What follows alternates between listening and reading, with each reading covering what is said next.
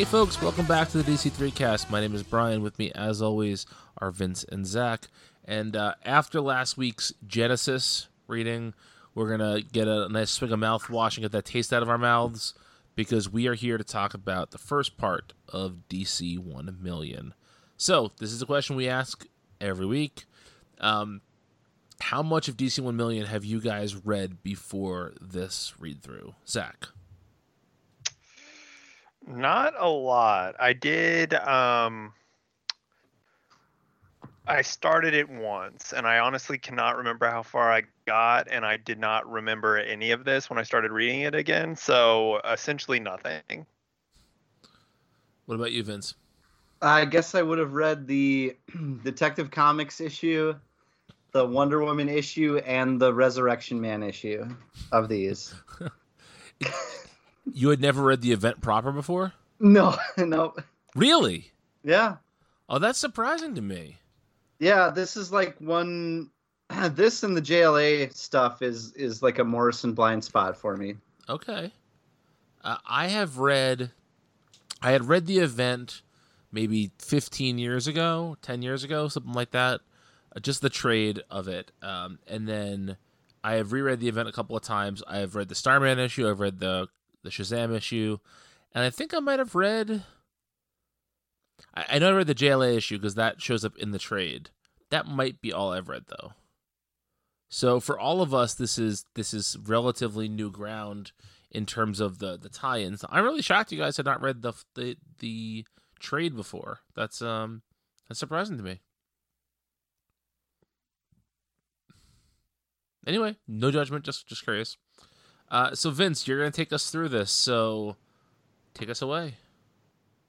Okay, so the start of the event is Kronos number 1 million, written by J.F. Moore, art by J.H. Williams III, but not the J.H. Williams III that we know and love now, but the early J.H. Williams stuff. Still good. It's not bad. You say that like it's going to be a disappointment. I think the issue still looks pretty good. Yeah, I think it looks really good, yeah. Okay, so we're introduced to what Metropolis is like in the 853rd century, which is that it's built out in this extra-dimensional tesseract, they call it.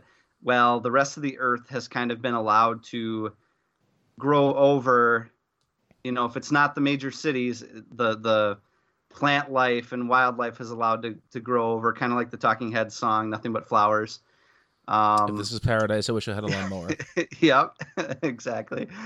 And Superman is currently away in the fifth dimension, and taking his place right now in Metropolis is John Fox, the Flash of the DC 1 million world, and he's running around stopping crime, and he gets an alert from this Lois program, the Logistical Overseer Integrated System. Love it.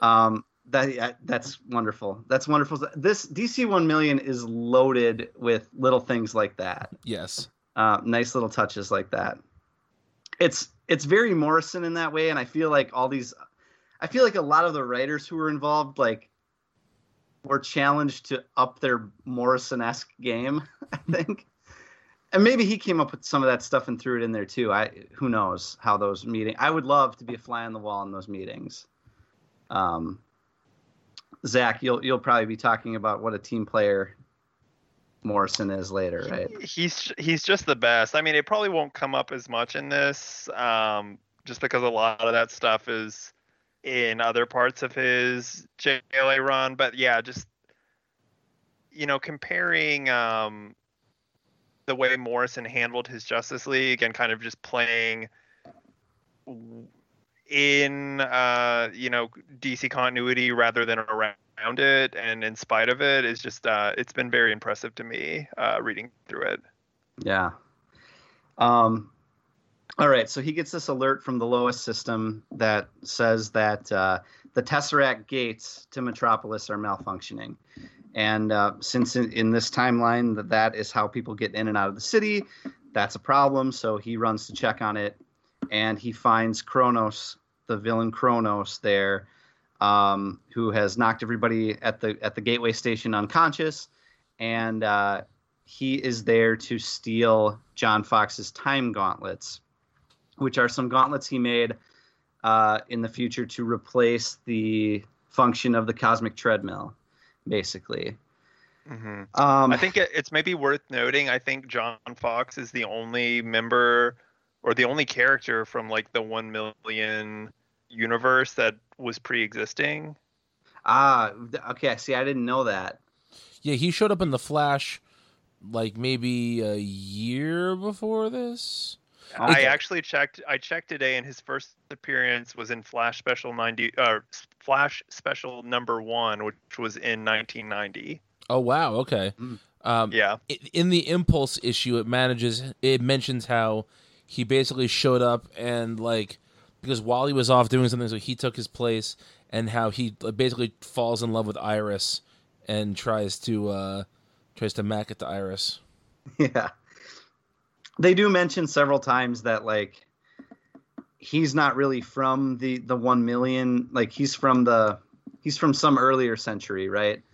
But he's traveled back, and they kind of make reference to him being someone that some of the heroes have met before. So I did kind of wonder about that, but I never looked into it. So that's good to know.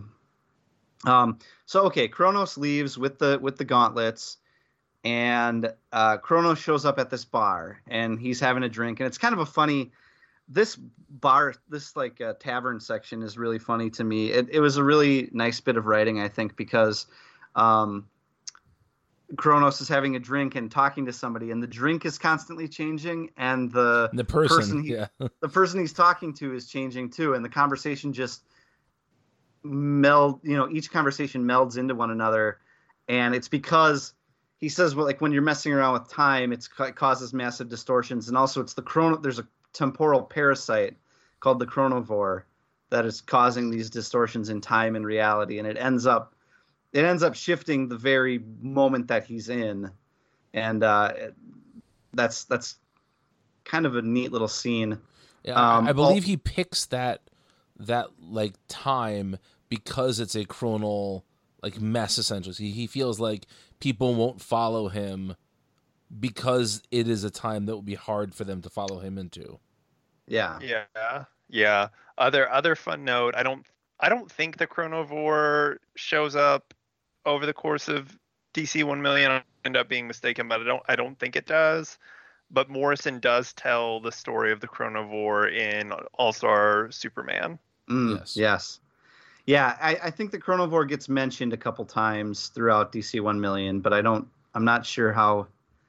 I know I've seen it mentioned once or twice again during these tie-in issues, but anyway, the other fun thing about the bar is that Ambush Bug is the bartender there. Vince's favorite character, Ambush Bug. My favorite character. Yep. And there's a fun little bit. So John Fox ends up finding Kronos there, and how did he do that without the time gauntlets, but riding a time sphere from the Legion of Superheroes? And you can see Brainiac 5 and Coco there, like admire it. They're what does he say? This is a cherry ride or something like that. Yeah, this is a funny issue. I think like this was really enjoyable. You get a lot of more. It's got that like Morrison sense of humor, even though it wasn't Morrison writing it, and it's got a lot of those little like references and tie-ins to the greater DC narrative that I think a lot of writers just don't pack their stories with that stuff, and this has a lot of that. So anyway, John Fox is asking for the gauntlets back. Kronos has this like puzzle box he has to open up to get the gauntlets back. In the meantime, Scourge from Warworld shows up demanding to have the gauntlets. He's been led here on purpose by Kronos possessing the gauntlets, but then Kronos passes them off to Fox, so it kind of turns Scourge on him. Scourge drains the kinetic energy from the Flash and ends up destroying the time sphere that he came in. So Kronos, at the last second, whisks John Fox away to escape from Scourge. And they end up in late 60s London watching the Beatles rooftop concert at the Apple Studios headquarters, and this was Brian's favorite part of the issue, I'm sure. Of course it was. I like how notoriously blind John Lennon looks across a street and is like, "Isn't that bloke from Hamburg?" or whatever he says. Like, yeah. And then Paul says, "I've been thinking about having a strange yank with you." He does use the phrase "strange yank," which is, yes. Also, just to note, beat the Beatles. So there we go. Beat the Beatles. One of the greatest newspaper headlines. Absolutely. Of all time. In the Newspaper Hall of Fame. Absolutely. Yeah. So Scourge ends up getting his hands on the time gauntlets, but he ends up using them and disappearing and reappearing in front of Kronos and John Fox. Turns out Kronos had reprogrammed the gauntlets to get him stuck in this loop. Wait, Fox did that or Kronos did that? Kronos did that. Okay, sorry, I misheard. Yep, yeah, Kronos did that. So Kronos ends up stranding John Fox there, and the thing that I like about Kronos actually has a personality, and even though he's called a snake and referred to as a villain, he does these little things that are not villainous along the way, and so like you're left to still wonder about his intentions, I think. Because he leaves Fox there, and Fox is like, well, how am I going to get out of here without my gauntlets? I have no ability to time travel or whatever. Well, Kronos put a call into the Justice Legion, and Our Man comes and picks him up. Then we see Kronos on Chronopolis, which is apparently his home. It's a place that's immune from the passage of time, they say. And turns out that Kronos actually has the real time gauntlets there. He gave the Scourge some like fake ass duplicates that he made up. And then you also see a glimpse of Solaris here. Talks about, how he rules the future where the original Justice League are trapped. So that's something we're going to see. So it talks about that in this issue, but that's something that actually happens over the course of the early part of this event. So Our Man came to pick John Fox up, as I had mentioned. He possesses the Whirligog, which is the device that allows him to master time and space.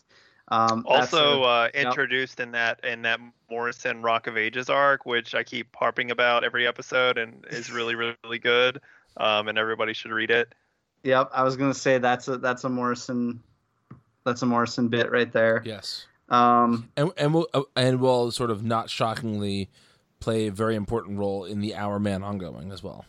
And then the issue ends with Kronos doing a sort of mini monologue about how we're all massive players in a struggle that's been going on since the dawn of time, and I'm looking to change the rules or whatever, leaving you to again like wonder what his intentions or his motivations are through all this.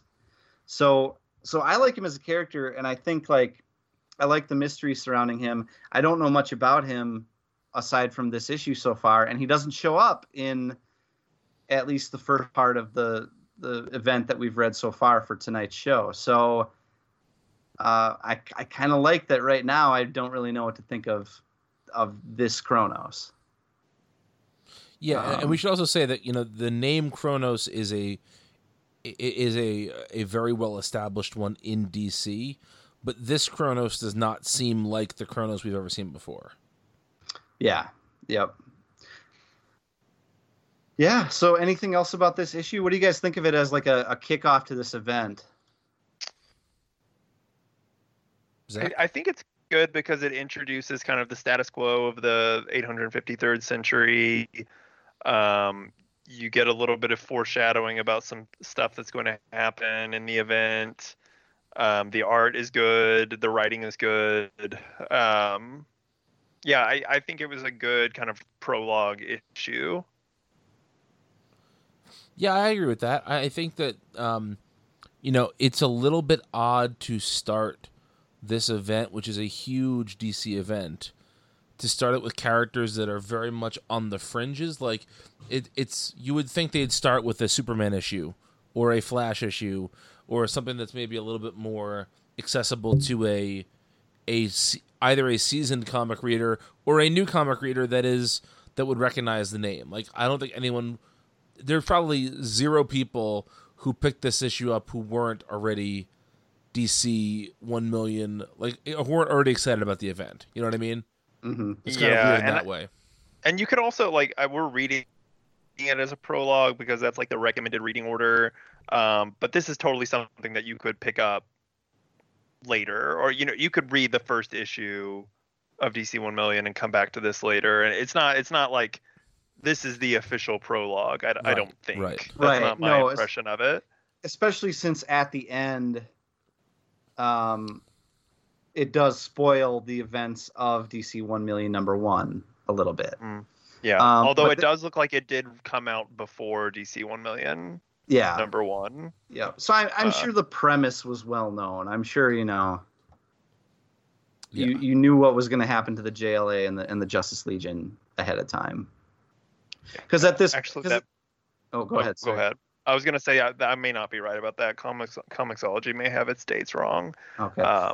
But continue. Whether it is or not, it's not just some dude on the internet's reading order for this. It's actually DC's preferred reading order. If you go through right. Unlimited, it's how they present it. So sure.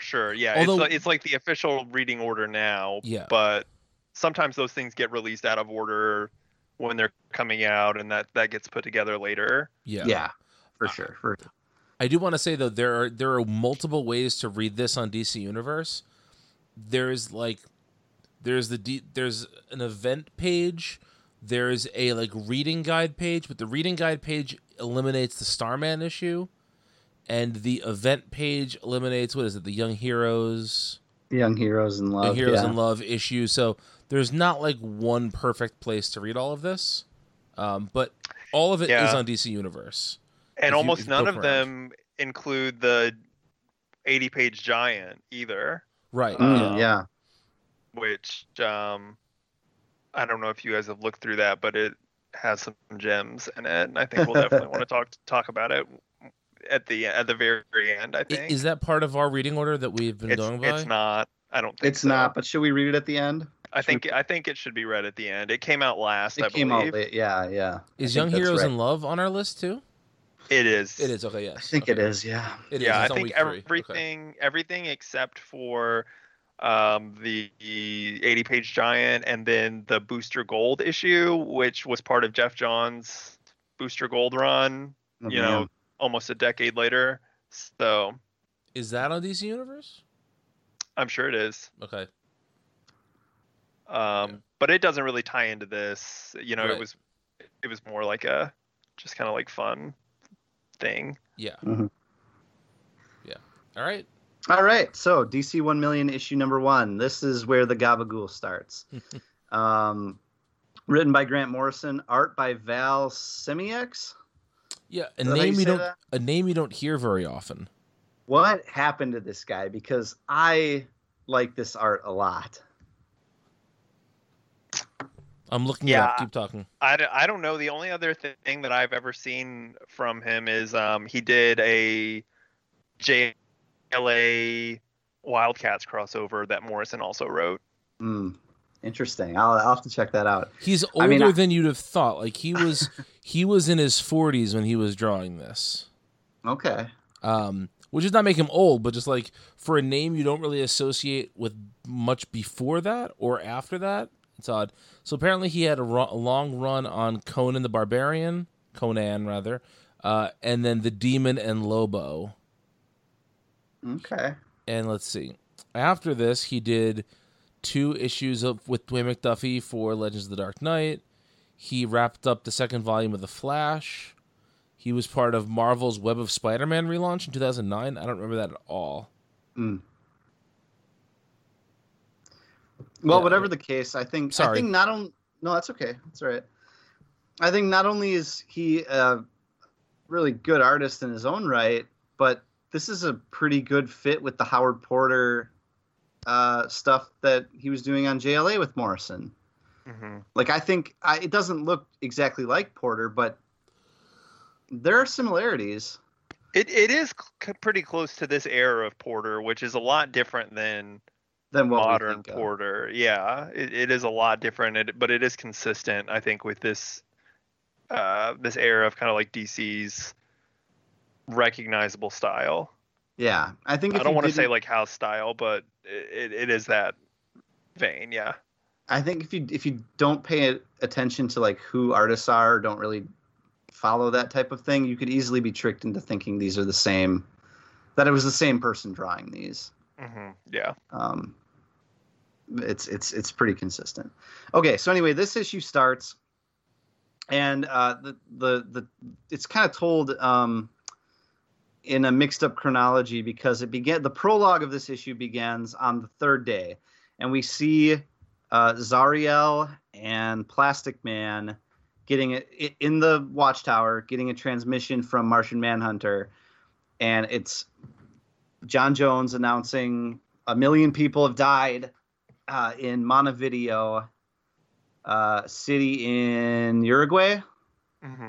capital of Uruguay. I believe it's Montevideo. Is it? I believe so. I'm pronouncing it the South Dakota way. There's a.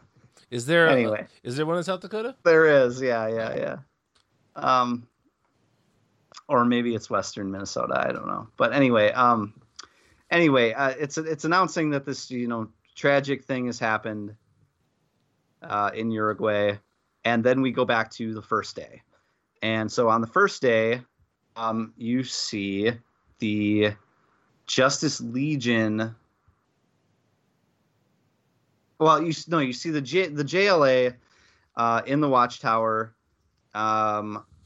discussing that the Justice Legion A from the 853rd century are there, and what they're going to do about that, and whether they can trust them or not, all that kind of stuff. They bring them in. Kyle scans them. They ask him some questions, and it turns out that they're there to honor. They want to honor Superman and Superman's friends, basically, by bringing them back to the 853rd century to perform like feats of strength and stuff for. Basically, this is the plot. This is the plot of Three Amigos. Yeah, exactly. Like, hey, we're really in awe of you guys, and we want you to come back, and everybody will love it if you came back. Well, and the reason they want to come back is that Superman has been living in the sun for thousands of years. Our Superman, Kal-El, has been living in the sun for all these years, and is going to return to Earth after leaving the sun. And so that is what the festival is celebrating. Mm-hmm. Yeah, exactly. Yep. And of course, Superman is pretty shocked to find out that he is still alive, living in the sun. We see Nightwing drop in then on just some criminals in the street while he's talking to Babs, who's Oracle at this point. And Oracle is kind of a narrative through line through a lot of 1 million so far. Yeah, she's a Justice League member at this point. Oh, do they call her a Justice League? No, yeah, she's like officially part of the league at this point in Morrison's JLA, which is very cool. The league is very cool at this point. Like, aside from the kind of big seven characters, there Oracle, Plastic Man, Huntress, Zoriel, Big Barda, Steel, and Orion are all on the team. Oh, that's awesome. Yeah, that's a great team. So they talk a little. They talk about how Roy is trying to get the Titans going again, which that will pop up again by the end of this issue. And so the Justice Legion is explaining to the JLA that they want to take them away for this celebration, that they'll seemingly only be gone a few moments. So it's very, very like, Matt Fraction's FF, yeah. Yeah, it's that exact same concept where, like, you're only going to be gone for like 4 seconds. We will be here to watch the Earth for the. It's actually the exact thing. Yeah, it is the exact same thing. Yeah. Nothing will go wrong, right? So the JLA agrees to go, except for John Jones and a few others, of course. Like, nobody needs to see Plastic Man, right? So Batman doesn't want to go. Batman doesn't, but there is an amazing the way that plays out is amazing. Actually, it's just about to happen here. So there's a really nice scene here, I think, where on the second day, Huntress is questioning Batman about why. She's saying, why am I a member of the JLA? You don't agree with my methods. We don't really get along. I'm part of the extended Bat family, but I'm not your favorite, you know? And he just says something like, you're here to replace Wally, who's dead, you know, like very in that typical callous, like Batman fashion, you know? While this happens, the future Batman shows up and confronts Batman, saying like, you need to go to the 853rd century with the rest of the heroes.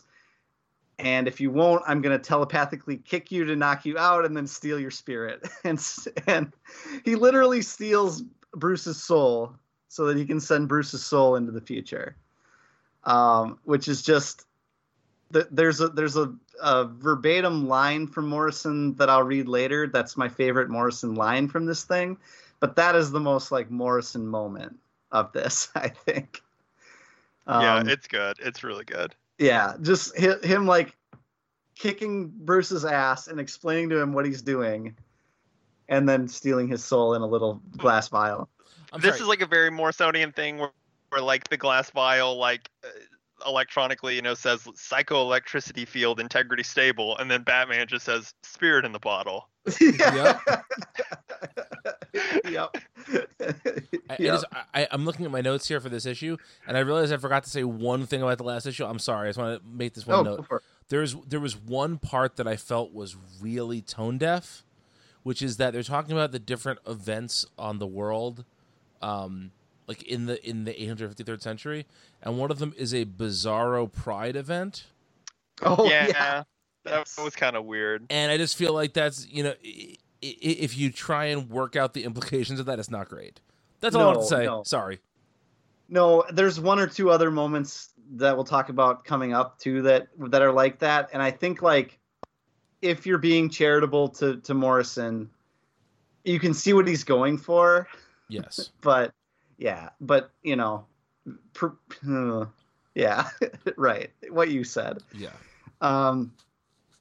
Okay, so everybody's preparing to leave for the future, and I really like how the heroes in this story, the current Justice League, are really excited about learning about the future. Like, there's a real like electricity that kind of flows through this issue about how excited the heroes are to see what the future holds, and I think that Morrison really gets that across well. Like, these heroes have seen all kinds of crazy things over their careers, right? But the idea that something, you know, a million years in the future is going to be entirely new to them is something that really comes across, even though they're all costume superheroes, you know? Yes. I think that's really well done. So anyway, they're talking, blah, blah, blah. There's some jokes about Uranus. Zach, there are a number of jokes about Uranus. Yeah, Zach was giggling in Lad's we're gonna chat find about out that. Starman is really upset about orbiting Uranus for so long.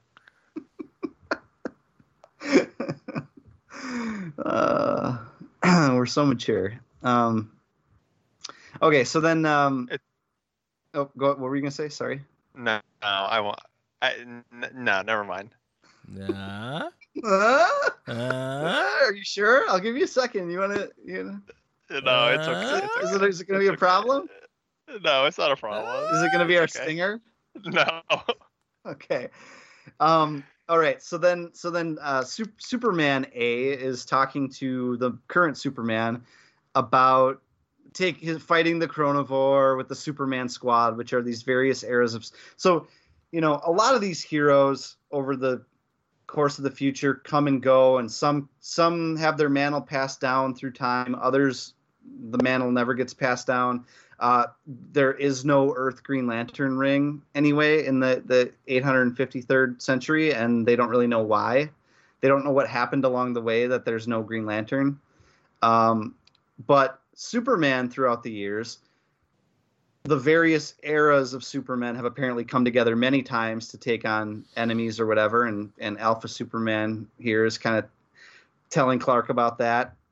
And this is where my favorite Morrison quote so far of this event is, and it's 10 completely new senses entered our bloodline when the Superman of the 67th century married Gizintpulsik, the queen of the fifth dimension. Yep. Best Morrison line of this thing so far. Then we see the Titans again, who, Roy was mentioned earlier. He's trying to get the Titans back together. We see Roy, Tempest, Jesse Quick, and Supergirl investigating a Russian arms deal for these Rocket Red war suits. And who is there but Vandal Savage, who's looking to buy them all. This also contains some very good Morrisonian stuff about Vandal Savage and him being like a wine enthusiast. Yes. He can tell a wine's vintage just by the sound of its pour, which is great. So anyway, the Titans spring out into action, and Vandal Savage kicks their ass, basically. He's got like a perfect plan to take down each one of them, and he shoves them into the Rocket Red suits, which are basically like mini nuclear devices at this point. With the JLA, they are departing for the future. They're going to their respective planets. Every member of the Justice Legion A is responsible for a different planet, and so they kind of go to their corresponding planets based on who their corresponding Justice Legion member is.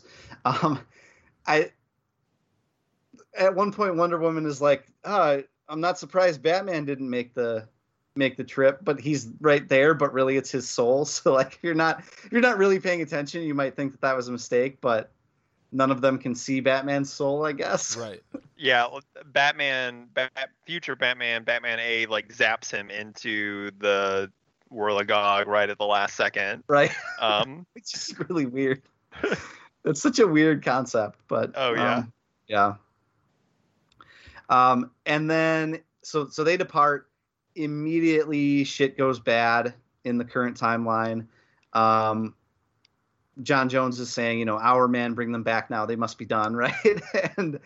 But Our Man is like malfunctioning. He's detecting a virus invasion. He says something about autoimmune failure. He's basically shorting out. And Zariel, Steele, the rest of the JLA that's left at the Watchtower decide to shut everything down and figure out what's going on. Meanwhile, Vandal Savage is on Mars unearthing something called the Night Fragment and boasting about how the JLA is going to be caught in the future, the Justice Legion's caught in the past, and everything's prime for him to take over. Meanwhile, Solaris is there vowing to bring the end of Superman about and take his rightful place. He's the second son that Kal-El lives in. His rightful place as the main son of the future, right? And that's the end of issue 1. So it's a lot on first issue. Oh, it's amazing. I mean, this event is already like, I'm a huge Morrison mark, right? But there's a reason for that, right? Like, it's because of how bonkers this all is. Compared to something like Genesis, like we read last week, where there's like, I'm sorry, so little imagination going on. This is just nuts. Yeah. Yeah, it is. It's really good. It's a lot of fun. And I mean, it's gonna stay good, at least as far as we've read. We're gonna talk about the second issue next, and then get into some of the tie-ins, which are kind of fluffy in some ways, but enjoyable. And we'll kind of talk about that for sure. Yeah, we will talk about it. I don't think there was a true stinker in the bunch, and No. I do think it was weird how some felt significantly more important than others, but I guess that always happens. Maybe you'll agree or disagree with this, but I kind of felt like, we get a run of like 3 Superman issues and a run of 3 Batman issues, and they all kind of effectively do the same thing. They're telling small bits of one story, and you can almost kind of like lump them together, in a way that kind of actually does sort of make them important. Some are definitely a lot more important, like Starman and the JLA issue, which is written by Morrison, that we're going to close out with. But even in general, I think the tie-ins for this are pretty good. Mm-hmm. Yeah. Anything else about issue 1 before we move on to issue 2? No, I mean, my biggest note for this was just that what I love about this issue is that it introduces the concept of the crossover, but it doesn't spend all of its time setting up dominoes that other things are going to knock down. It's also telling. It's also giving a lot of really interesting detail, and it's telling something that is definitely. It's definitely the start of something, but it doesn't feel as empty as the start of a lot of events feel, I guess is what I'm trying to say. Does that make sense? Oh, yeah. Mm-hmm. Yeah. I mean, there's a lot of layers to it, especially when you also fold in the Kronos issue, because kind of like what I mentioned before, we don't see Kronos in this first third of the event that we read again. And so that leaves something lingering there that you think might come back. Meanwhile, they've introduced both Vandal Savage and Solaris as major villains in this thing. And that's, how much time they spend setting up the concept of the heroes going to the future and the future heroes staying behind. You're right, Brian. It's filled with such rich detail. It's not something that, there's a lot of lead up to it. There's a lot of build up, and it's kind of that excitement that I mentioned. Like instead of it just being another day in these heroes' lives, Morrison makes it feel like a really momentous occasion for these characters who have already seen everything there is to see in the world, Yes. I think that's so well done. Yeah, I felt like this was, even though this is totally removed from what the rest of the DC universe was doing at the time, I feel like there are so many elements of that outside DC universe that you just kind of feel in this. I don't know how Morrison does that, because there's not references to a ton of other stuff, but it feels very much like a part of the universe that you're used to reading, right? That the other DC books are inhabiting, but it's very much its own thing. I feel like some of these events feel like they stick out like a sore thumb from what's going on in the world, and this doesn't. This feels absolutely at peace with that, and it's just like 400 Italian chef kiss emojis lined up in a row. Yeah. Zach, anything to add? No, I'm good. All right. Okay, issue 2. So we begin again on the third day. Now we see Blue Beetle scanning the wreckage in Uruguay that we saw in the first issue. And you also see at this point the Justice Legion Ace show up to the wreckage, basically saying, God help whoever did this or whatever. And their thinking is that Solaris sent this virus through time, through Our Man's programming. His time powers are overridden at this point, so they can't get back.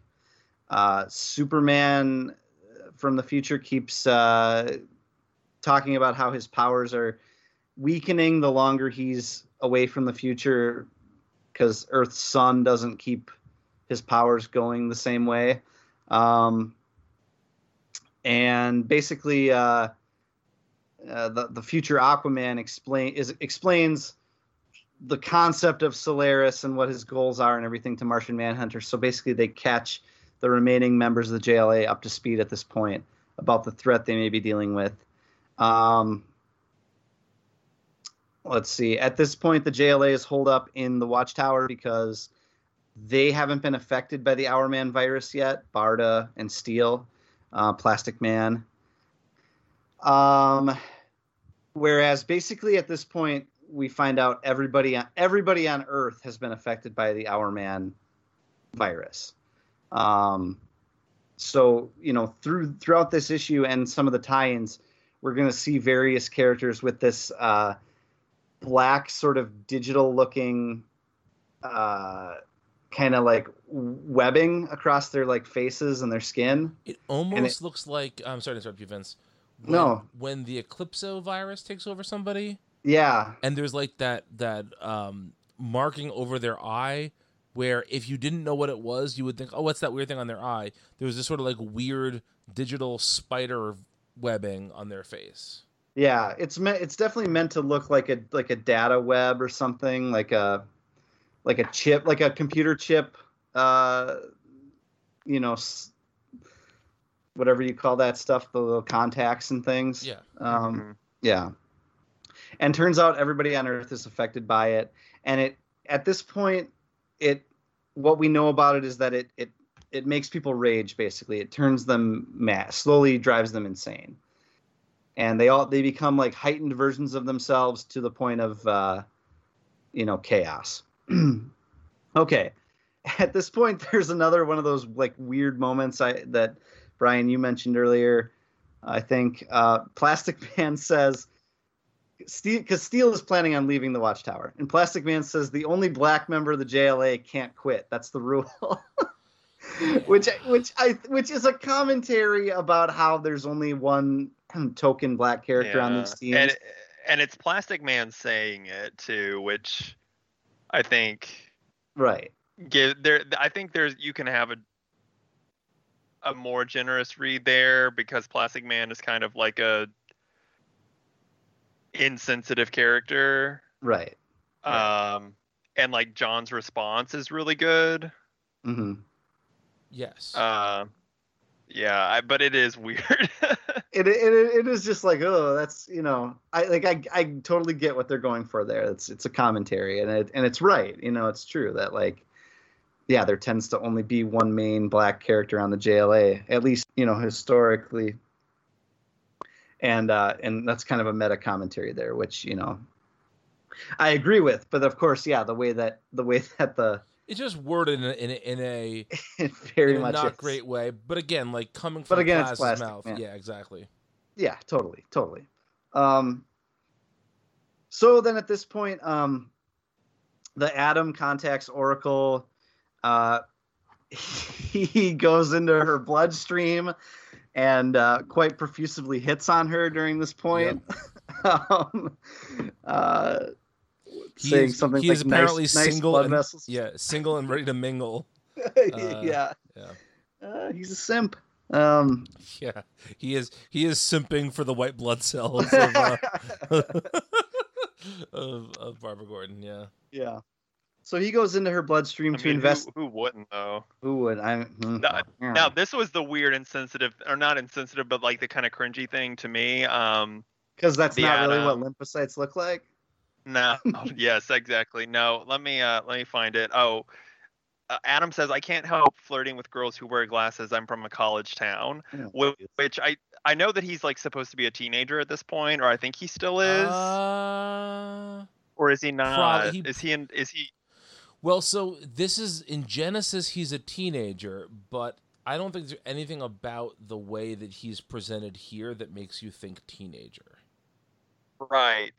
Which like just reads like creepy college professor to me. That line. This was the thing that I was like, a collar tug. Yeah. So anyway, he's investigating the virus in her bloodstream, and he basically reports back what he finds. Meanwhile, we see Firestorm and the Ray trying to go after the Justice Legion because Firestorm, hothead that he is, thinks that the Justice Legion are villains who came from the future and brought this virus, and that it's their fault that everybody's affected. And that's kind of a running theme for a while in this event, that both the mixture of this strange other that all of a sudden showed up in the current timeline, and also the effects of the virus that it's having on people's moods and demeanor are kind of creating this stew of civil unrest against the Justice Legion at this point. And so that is something that they have to combat in addition to the actual threat ahead of them. So it's kind of, it's the classic, like, the people of Earth are given a reason to mistrust the heroes, right? So anyway, Firestorm comes in all hot-headed, and the future Aquaman and Superman stops them. They stop them by, using their powers. Ray ends up in a water prison. And all of this is done in front of the public, which gives them even more reason to distrust them. So it's kind of a feedback cycle that's feeding on itself there. Martian Manhunter drops in, tells everybody to stop fighting. And then we go to the vanishing point where we see Matthew Ryder, the Linear Men. And they are kind of, I don't know, I guess they're kind of investigating what's going on with the time stream right now. This part was very, very confusing to me. This was the most confusing part of the issue, I think. It's also weird that this is designated as the start of chapter 2 of the issue. Yes. Yeah. When the last makes issue didn't, not much sense. Yeah. the last issue didn't have that convention at all in it, which is weird. Yeah. So I kind of think what it's supposed to be, and I kind of chalk it up to, we're only a third of the way through the event. So if we don't quite understand the context for this scene, maybe it's coming. But my read on it was that it seems like the Linear Men would be the ones who are investigating time anomalies. And they say something about how Gog killed Superman in the 21st century. So how could he be alive? Yeah, that I wanted to talk about that because they mentioned the Kingdom, which is the Mark Waid follow-up to Kingdom Come. Yeah. Which it seems like it's referencing that came out around the same time as this. I think that was later. Well, it was around. I mean, relatively, like within. It looks like it came out December '98. So. No, I don't think so. I'm on Wikipedia right now. Really, that early? Yeah. Huh. I thought it was like a couple years after that. Oh, you know what? No. Well, it says. I think cover dated was maybe. Well, I don't know. No, you know what? It says publication date December '98, but then it also says multiple one shots published in '99. There was a secondary Magog event a few years later. I'm sorry, You're thinking of Thy Kingdom Come. Yes, I am. Yeah. My bad. So yeah, I think maybe it's referencing that. But I also think I'm maybe just confused because I don't know like what the Linear Men status quo is here. Like it's referencing Matthew Ryder and Wave Rider, like they're two different people. That's gotta be something that happened in a different book that I just don't know.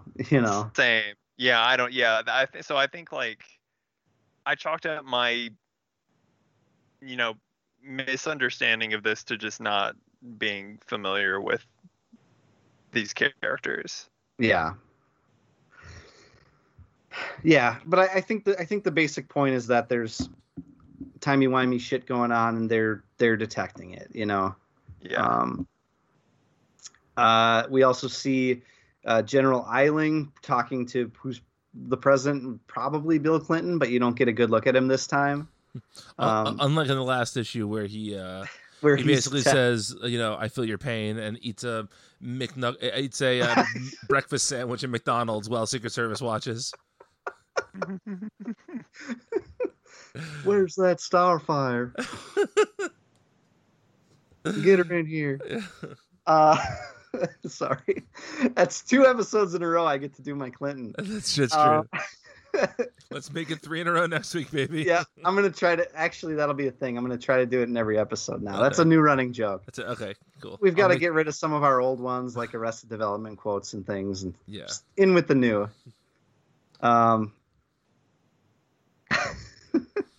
Okay. Anyway, so General Eiling loses contact with Bubba, and Vandal Savage appears on the screen, and this is basically Vandal Savage putting the threat out that he's bombing Earth. And actually, when Uruguay got hit, he was aiming for Washington D.C. Is what he reveals, and so now you've got the Justice Legion having to spring into action to stop all the bombings that are going to happen with these Rocket Red nukes that are flying around the Earth. And you also have, so as I said before, that Vandal shoved the Titans characters into these Rocket Red suits. And at the end of this issue, he blasts them off at Earth. So that's what he's talking about when he's saying that, I'm bombing the Earth. And so we talked about a Hitler quote from Catwoman last week in the Genesis event. There's a quote that Vandal Savage says he gave to Hitler in this issue, which I think, that's Vandal Savage saying he gave Hitler a quote is, I think, more appropriate than Catwoman saying, I'm gonna take a little page from Hitler here. Right. Well, Vandal Savage is also like, he's a notorious motherfucker. Yeah. Right? So it's very different.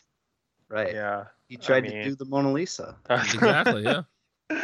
Oh, buddy, they won't even let me make that joke again. Yep, you have to. It's sitting right there.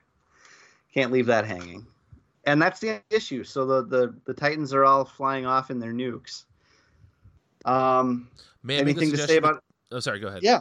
No. Go ahead. I was going to say after we finish this, we should take a break before we get into the tie-ins. Yeah, let's take a break. Yeah, but is there anything you want to say before that? I'm good. Anything you guys want to say about that second issue? I think it's shorter than the first issue. First of all, I think less happens in it, but it's still very good. It shows you what's going on with more of Earth's superheroes as far as like Firestorm is concerned. It gives you more of like the people of Earth perspective on all of this stuff that's going on, so that doesn't get lost in everything, Yeah. I think that the first issue maybe sticks with you a little bit more because it's a little bit more bombastic, but this really continues everything the first issue sets up, and after you read the tie-ins, a lot of the second issue means a lot more. Yeah. Yes. Yep. That's a good point. Zach, anything else? Mm-mm. All right, let's take a break. We'll be back. Hello, everybody. My name is Mike. And I'm Greg. And together we are Robots from Tomorrow, a twice-weekly podcast appearing at multiversitycomics.com. Each week, we take some time to check out books hitting shelves on Wednesday that are worth your attention. And each month, we dissect the previous catalog. We also have long-form discussions about books we've enjoyed, like Dan Clow's Ghost World and Jack Kirby and Mike Royer's Commanding. And if that's not enough, we also do creator interviews. Some of the talks you'll find in our archives feature Mike Mignola, Leila Del Duca, Sean Martinborough, Emma Beebe, and Greg Rucka. So that's a lot of content for everybody. Please subscribe to Robots from Tomorrow in iTunes or Stitcher so you never miss a thing. Robots from Tomorrow has hours of comic-focused entertainment week in and week out. And now, back to your show. And we are back. So, Vincey, take us through the tie-ins. All right. So, to do the tie-ins, conveniently, the Superman tie-ins and the Batman tie-ins are kind of lumped together as far as reading order is concerned. So, I think we're going to do... Let's start with the Superman tie-ins, and we'll do all three right off the bat here, lumped together. Man of Steel, number 1 million, written by Jerry Ordway, written by Jerry Ordway and Carl Kiesel, art by Anthony Williams. We got Superman 1 million, which is Abnett and Lanning writing, and art from Norm Breyfogle. And then we've got Superboy, which is written by Carl Kiesel, and art by the great, favorite of the show, Tom Grummett. Yeah. So basically what the Superman tie-in books amount to is the Justice Legion Superman flying around gathering materials because in order to reverse the effects of the Our Man virus and save everybody, they need to rebuild Solaris. Even though Solaris is going to end up being the thing that is the villain of this event, they have to build him in the present time. And to do that, they need all this different technology that probably only the superheroes or the secret government agencies like Cadmus possess at this point. So he's flying around getting these items. It's basically a fetch quest, right? Right, Zach? Yeah, it essentially is. And it's funny that we're going to find out Superman and Batman are essentially doing this concurrently without communicating to each other, it seems. But finding exactly what they need. Yes. Yeah. They're just a good team, that's all. So in the Man of Steel issue, Superman ends up butting up against the Metal Men. So they're kind of the big featured guests of this thing. It's kind of fun. And I forget which artifact he gets from this one. Anyway, it doesn't matter. At the end of the issue, he ends up riding one of the Rocket Red suits, like TJ King Kong from Doctor Strangelove. And that's the other thing that goes through these early tie-ins is the fact that the Titans are flying around in these Rocket Red suits, and the heroes have to not only rescue them from the suits, but prevent the nukes that are in the suits from going off, right? So that also happens throughout these things. In the Superman issue, that's kind of where Lex Luthor gets involved. Superman almost shows Lex and his people where the Fortress of Solitude is, but ends up, they try to blast their way in. He ends up erasing their memories, though. So no harm, no foul there. And then the Superboy issue is pretty bonkers. Can I just say, like, the Superboy issue is everything I want out of a weird tie-in. Like, yes. it brings Kirby into it. It has some cool, like, the credits are all rendered really interestingly. It's everything about the package is really great.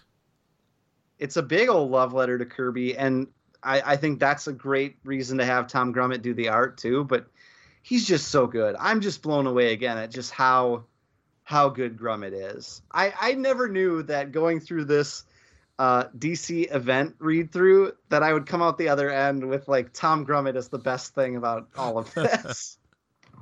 It is really good, and also one of the only one of the tie-ins that we read for this that takes place a significant amount of time in the future. One of the Batman issues does a little bit, but it's not good. I think it's like one of the worst tie-ins. That's the worst one so far. Yeah.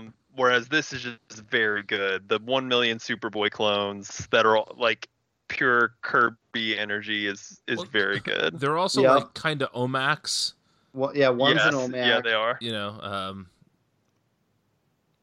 yeah, it's great. Yeah. But the point of that part is that like Superman needs some tech from Cadmus to build his thing. So Superboy at this point is like the what do they call him? They call him like the field agent of Cadmus or something. Yes. Mm-hmm. So he ends up running into the future Superman. And there's some timey-wimey stuff because, like, in the future, Million X, who's double X, just a million years in the future, just fantastic, is, like, reaching back in time at the same time as Superman is reaching into the future, and it creates this weird vortex that Superboy gets caught in. Well, it's very bonkers. Yeah, we should mention that not only is it like this weird time vortex, but they're using the time vortex because the Guardian was frozen in Oh, yes. ice for 83 however many millennia, for 812 millennia, whatever it is, and they thaw him out, and they basically like shoot through his brain and look into the past because of this. Yeah, because he can't remember any of this stuff himself, but they say something like, well, just because you can't remember it doesn't mean the memories aren't in there. And then they're like probing his mind. And even to the point where like Million X is like, I can also see things that you didn't see or weren't present for or don't remember, and it's fine. Yeah. And it's comics, so who cares? Exactly. Yes. Okay, here's the difference between, and again, we're referencing last week's Genesis quite a lot, but the difference between Genesis trying to do science and this is that, like, Genesis actually tries to make it make sense when it doesn't, and they spend too much time doing that. Whereas this just blows right on past it. It's just like this is how it is, and you got to accept it, and we do. But I think these issues are fetch quests, but they're actually, they feel important. Each step along the way feels like something that the Superman from the future needs to accomplish. And it's kind of the same thing repeated a few different times, but I think it's really well done. It's not like the, like how we always rag on this, but like the Year of the Villain stuff where you see the same page of Lex Luthor showing up and offering something to a villain. Now, these are three distinctly different issues that just happen to have similar end goals. But like a lot of different stuff actually happens in them. They have their own stories. They're not just there to service the 1 million stuff. Yeah, it's really good, and like the Superman 1 million character is really great because he has like all of these ridiculous powers, but he's slowly losing them, and he like is turning into like Golden Age Superman as he regresses, essentially, where he can like, he can't fly, but he can jump really far, and he can maybe still do his future super ESP powers when he needs to. It's just very fun. It's good. It's very good. Yeah, that part's funny. He's got all these different powers, and like sometimes some of them works, and it seems to be just like conveniently when he needs them to. For sure. But yeah, even that's like very comic booky and fun. Out of these, I think the Superboy issue is easily my favorite. Same. Absolutely. Yeah, it dares to dream in a way that so many of these tie-ins just don't. Anything else about the Superman related ones? Mm-mm. Okay, we'll move on to the Batman ones. We got Shadow of the Bat, written by Alan Grant, art from Mark Buckingham. We've got Nightwing by Chuck Dixon and Scott McDaniel, and we've got Detective by Chuck Dixon and Greg Land. Ooh, Greg Land. We'll talk about Greg. This is a very different Greg Land. But anyway, Zach, you alluded to I assume it was the Shadow of the Bat one that you thought was one of the worst. Is that the origin for this Batman? With Zaron. Yeah, easily the worst, I think. I think it's easily the worst tie-in too. Brian, you wanna join us? I don't on this, disagree with that. I still don't think it's like a straight up clunker or anything. Parts of it are good, but I think that's I think that origin falls flat for me and is really unneeded when you compare it to the other tie-ins. Yeah, what I think it was trying to do is, because the Superman issues do this a little bit too, which is that it's trying to give you a chance to have a connection to these future characters without just having a connection because it's the future Superman or because it's the future Batman. So it's trying to give you, it's trying to ground those stories a little bit into something that you can follow a little bit more easily. and that you have reason to care about these characters. I don't know if you need those, but I understand the sort of desire from the editorial perspective to make that case that you should be doing that. So I don't think they're bad. I just think that it's it's probably unnecessary. And I think it also pales in comparison to the best tie-ins we see. And we see a lot of really good tie-ins, eventually. So maybe that's why, too. Right. And I think, the thing that writers and Alan Grant is a very reliable Bat writer. I'm not shitting on his the history of his Batman work at all. I just don't think this issue is very good, but I think the problem that some writers get into is that they think okay, how do we get you to relate or care about this character? We're going to give you the origin. When the reality is that I care more about this Batman because I saw him do a telepathic kick to the original Batman and put his soul in a jar. I care more about him because of that than I do about any origin, any boring ass origin you can give me for him. Yes, of course. You know what I mean? Yes, that doesn't tell me anything about who he is as a character, really, but I'm more interested in him as a character because of the interesting thing Morrison made him do than this dry backstory that we get for him. And I think writers need to realize that backstory or origin or exposition is not automatically the answer to getting us to care about a character or to empathize with them. So that's the one thing that this issue does wrong, I think. But otherwise, it's a fairly straightforward, fine. I don't think it's bad. I just think compared to the rest, it's such a routine. This is a routine tie-in issue in any event. Anything else you guys want to say about this issue? Zach, you want to go off on it at all? No, I really the Batman issues I think felt the most slight of all the tie-ins. They're pretty sparse. Not a lot happens. Overall, I think compared to the Superman issues, which actually feel very fun and dense and creative, these are kind of bog standard. Yeah, I agree. The two Dixon issues are a little better than the Shadow of the Bat one. First is the Nightwing, which I really like Scott McDaniel's art. It's very playful. I just think it's important to say with the Dixon stuff is that when you agree with somebody's politics so strongly, it's easier to shut the fuck up. Sorry, couldn't resist that opportunity. Sorry. God. Listen, just because I'm a big Q head too, it doesn't mean that. Yeah. No, not at all.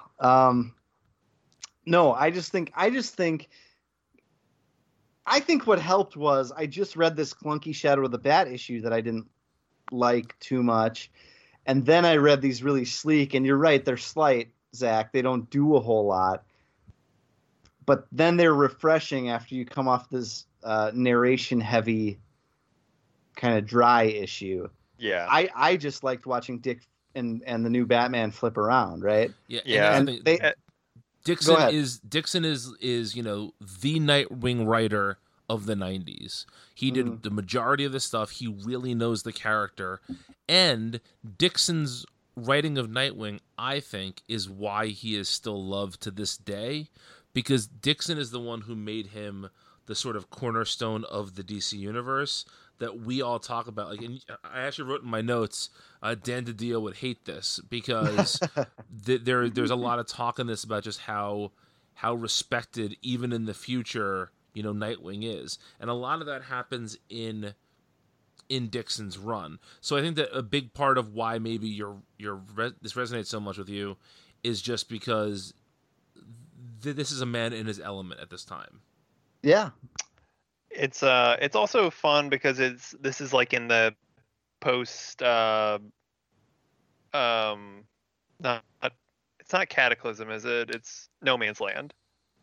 This is like in the No Man's Land status quo with the earthquake. Mm-hmm.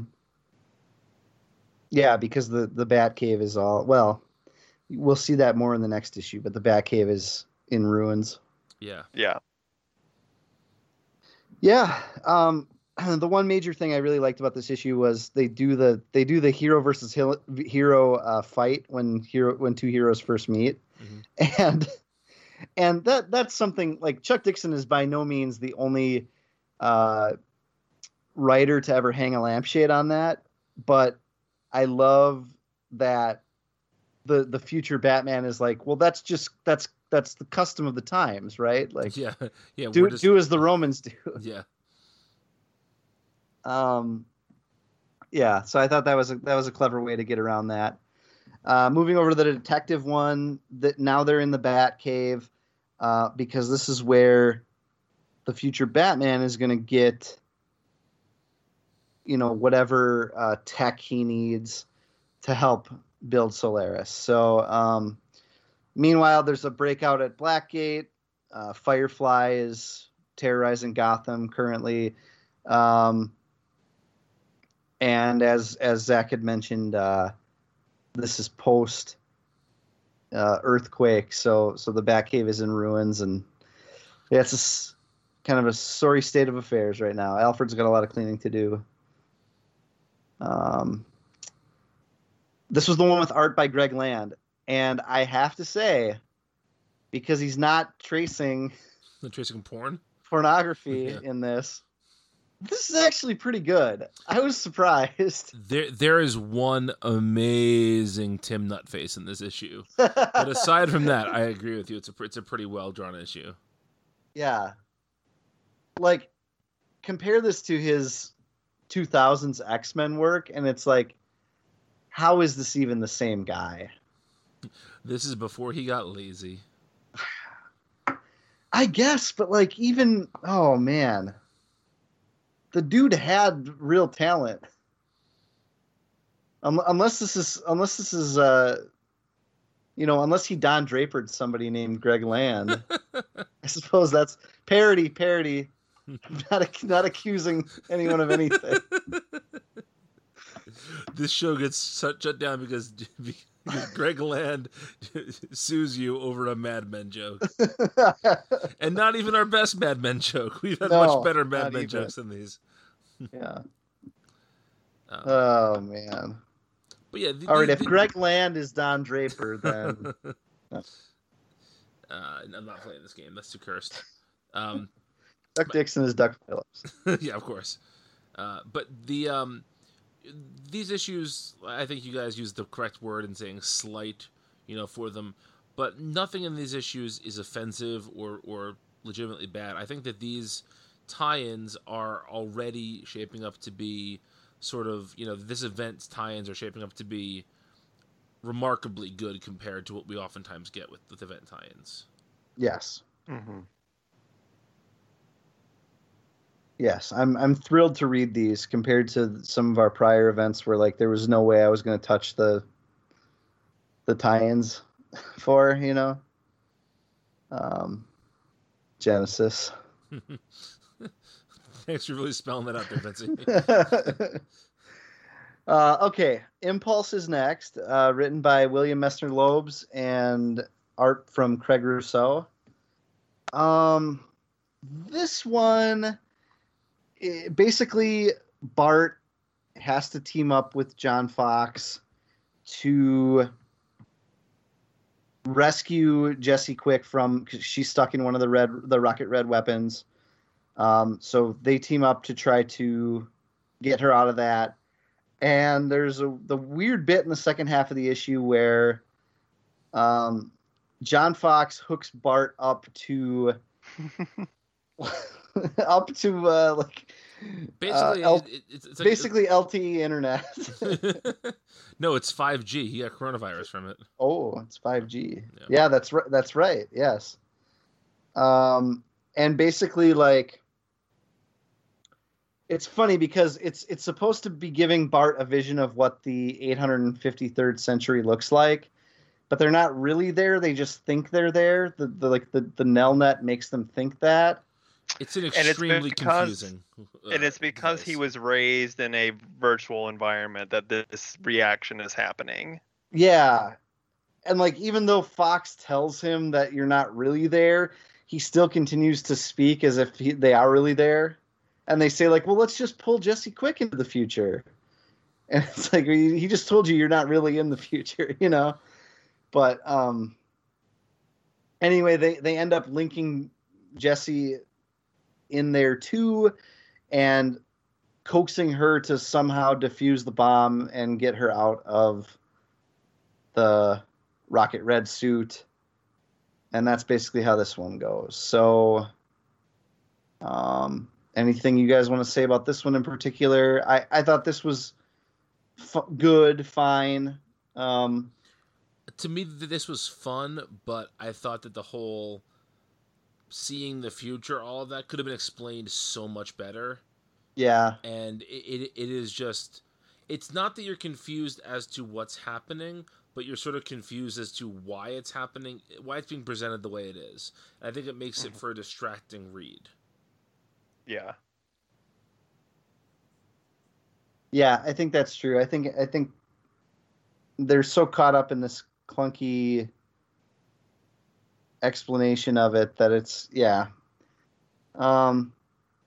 The art also isn't my favorite. It's a little too cartoony, but also lumpy for me.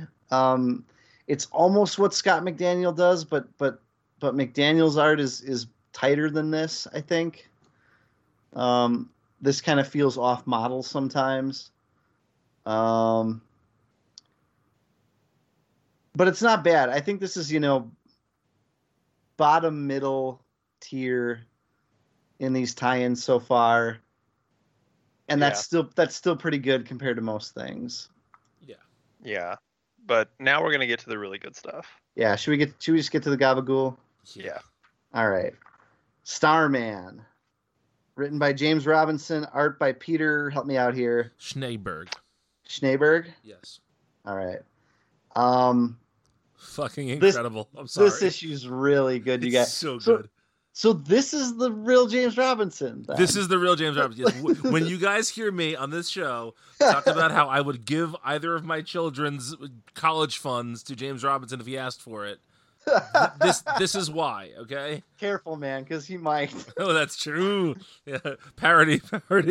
But yeah, this is James Robinson. First of all, this is the first tie-in that I feel you really get a sense of who the future character is without there being there's a little bit of exposition here, but it's done through a really natural conversation between Ted Knight and the future Starman, and you have three different opinions of him as the issue goes on.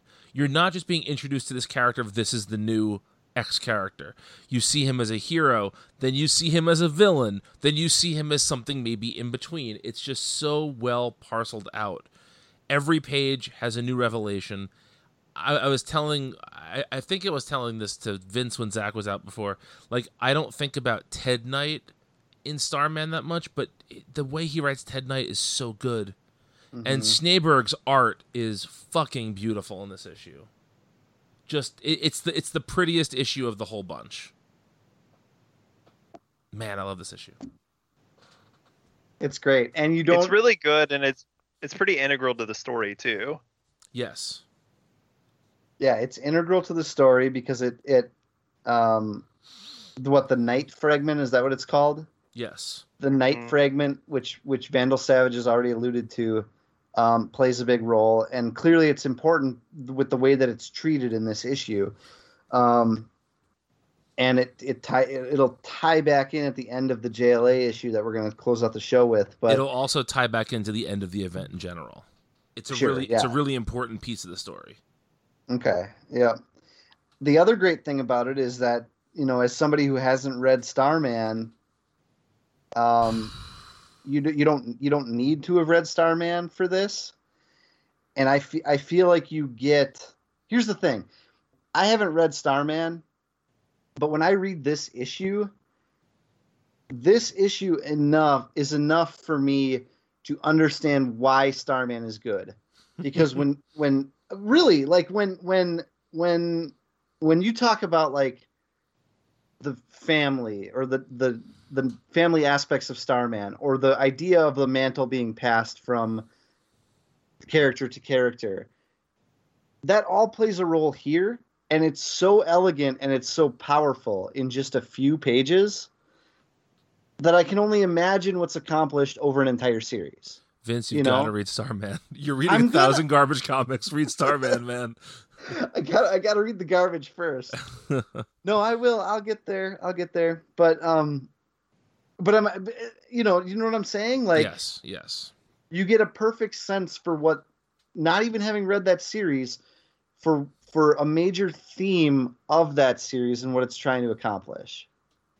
And I didn't have to have read. All I had to know was who Ted Knight is and who Jack Knight is. And I know that just based on like absorbing DC from, you know, as a fan. Yeah.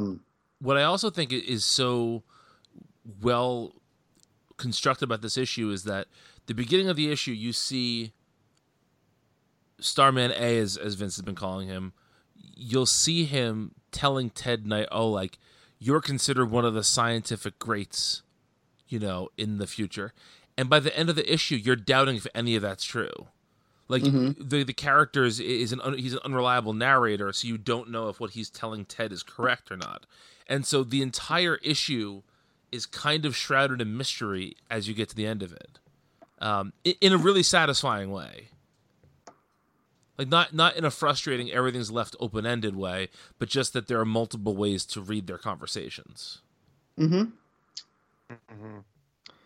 I think it's clear that back then Robinson was so dialed into the character work here that like he could do stuff like that and it would feel really authentic. And he also thought about the characters so intimately that like, if it is true, it makes perfect sense that like this guy that we know as a superhero in the current era, you know, millennia later would be known for something else.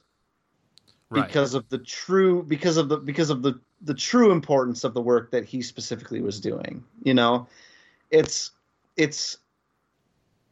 and I'm not trying, I haven't read enough Robinson from the past, but I just know from reading his more modern stuff that his stuff from the 90s was just so much better. He was just he just thought about these characters and comics and things in a completely different way, you know? I've read his Golden Age miniseries, and that too is really great work, you know? It's just him writing on a completely different level from modern Robinson. Yeah. And I know I already mentioned how good the art is, but man, the art is really good in this issue. Yeah. Let's say it again. Yeah, the sequence at the end when Ted is trying to convince Ferris to do the right thing by basically telling him, he basically does the Robin Williams "It's Not Your Fault" thing from Good Will Hunting. The art there though is so powerful because they have a couple pages where it's wordless, but you get it all. You know exactly what Ferris Knight is thinking. You know, I also think, or maybe not exactly what he's thinking, but like the thought process he's going through. Right. I also think that the costume design for Ferris Knight is the best of the 1 million characters. I love that costume design. 10 out of 10. Yeah, 10 out of 10 for sure. This issue's a 10 out of 10. Yes. Zach, you got anything else? No. Yeah, but I mean I agree. It's really good. The issue itself, as like a standalone Starman issue, is good. It's good within the context of the event. It's well written. The art is great. I would say it's maybe the best tie-in, but the next one's going to give it a run for its money. The one last thing I'm going to say too is that I feel like some of these tie-ins, like if you read, like Vince, you read all of Tech, right? But you I don't think this issue of Tech informs the Detective Comics oeuvre very much. No. This issue of Starman is very important to the Starman story. Mm. And so I feel like that's also something else going in its favor, is it doesn't just manage to be a good tie-in, it really changes the tone of the series in a couple of ways. Interesting. Yeah. I'll have to read that someday. Yeah. Yeah, you do. 5-10 years from now.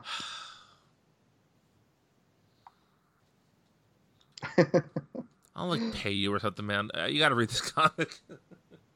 Send me back my Twin Peaks shirt, and then maybe I will. Deal. All right, Okay. JLA. It's JLA 1 12:30 in the morning. Yeah, sorry, guys. Written by Grant Morrison, art by Howard Porter. This is the last book we're going to talk about this week. This issue is basically just one big brawl between the remaining members of the JLA in the current timeline and the Justice Legion, up to the point where they decide they're going to work together, kind of, to rebuild Solaris. This issue's bonkers, you guys. Is there anything, I kind of want you guys to just go off on this. Is there any particular aspect of this issue that you liked? I mean, it's okay. One thing I want to start with before you guys say anything is this issue has such a weird structure to it. It's got the little thing at the bottom of each page that says turn the page or page turns. Love it. Which is not in any of these other issues. Or in his Justice League at all.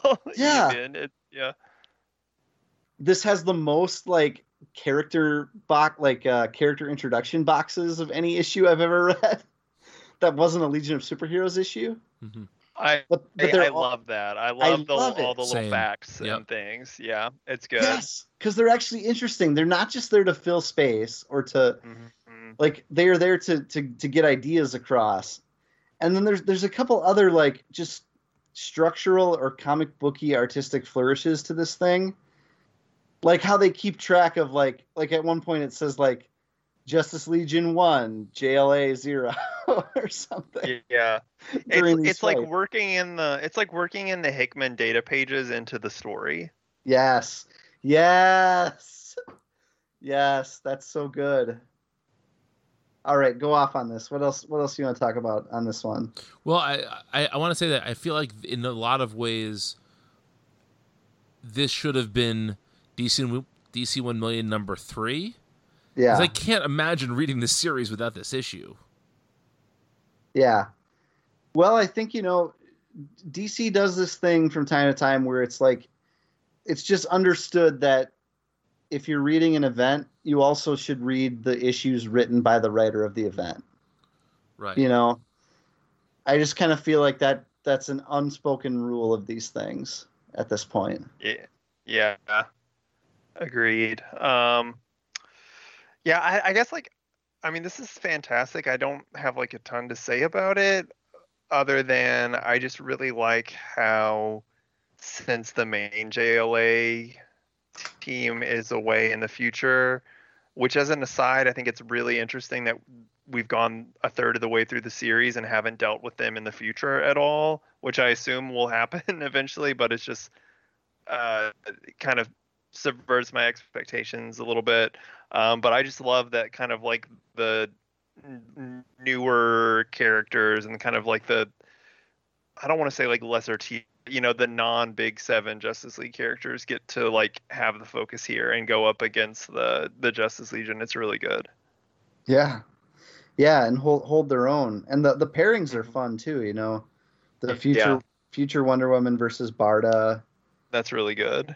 Yeah. I love how Zariel swims through the water that's coursing through the watchtower and ends up on the other side surprising.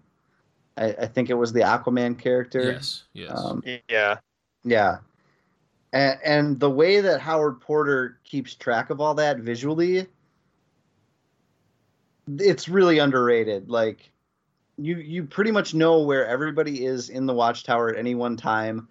The fights all make sense in space. It feels like an actual designed space that Howard's working in, versus just throwing a couple different fight scenes on the page and letting that go. You know, Yeah, he really does some great work with the scenery and the everybody's location.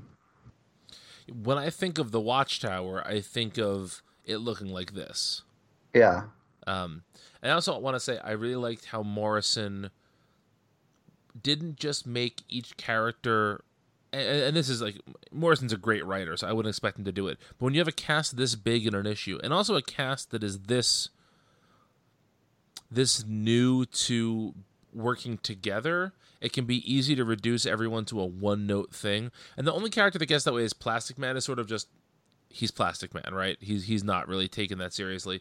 But like Steel in the 1 million issues wants to leave because he wants to be with his family. But by the time we get to him here, he has more resolve, and he's working both as like the leader of the team, because as it said here, he's wearing the S, but also as the technology portion of the team. Like, everybody is really well drawn here from different perspectives, and you feel, even with the new characters, like they are fully fleshed out characters.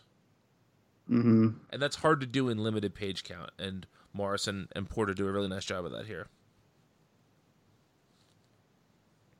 Yeah. Well said. All right, so do we want to talk about the end of the issue then? Go for it. All right, so everybody's fighting. There's one member of the Justice Legion that's conspicuously missing, though, and it's Ferris Knight. And he shows up kind of like, you know, no one's going to suspect a thing, but Batman immediately turns and accuses him of betraying the Legion and demanding to know what the Night Fragment is. And I love that as a way for us to end here, because I don't know what's going to happen next, and I don't know, like, what the hell the Night Fragment is either. And so I think we picked a good issue to end on. But that's a hell of a moment, because my expectations as a reader was that the Starman stuff was going to get dragged out a little more, but all of a sudden here he is. You know, the first time he shows up again, he's immediately accused. So I really like Starman. Yeah, exactly. Yep. You guys got anything you want to say about that? I'm trying not to say too much because I've read this before.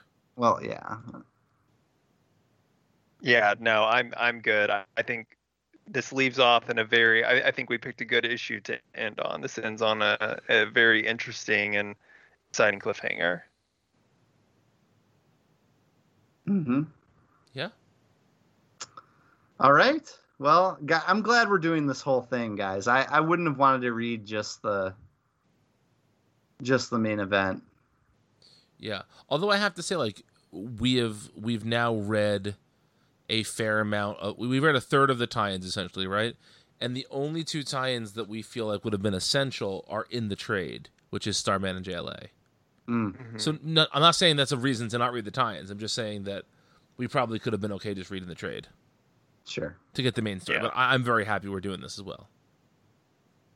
And thank you, Vince, for leading us through this first part tonight. Yeah. Zach, you're up for next time, right? Mm-hmm. And we will be reading, for those who want to read along with us, next week we are reading DC 1 Million number 3, Batman, Catwoman, Robin, Young Justice, Green Arrow, Legionnaires, Azrael, Chase, Creeper, Wonder Woman, Power of Shazam, and The Flash. Mm-hmm. You must be happy, Zach, because there's 2 different Legion tie-ins. There's Legion and Legionnaires.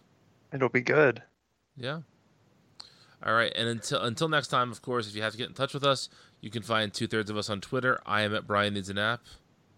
And I am at Wilker Fox. If you need Vince, he is chained to his desk. I have sent all 6 Starman Omnibuy to him, and he is not allowed up until he has read all of them. Did you send my shirt, though? I did. It's included in the package. I used it as a rag. You can determine what kind of rag it is if you like. Oh, Christ. Yikes. It's to clean up I'm the going to spill. need a black light? No, it's clean up the spill. Sure. Okay. A spill of what to be determined. But yes. All right, guys. Thanks for listening. We're back next week. Take care.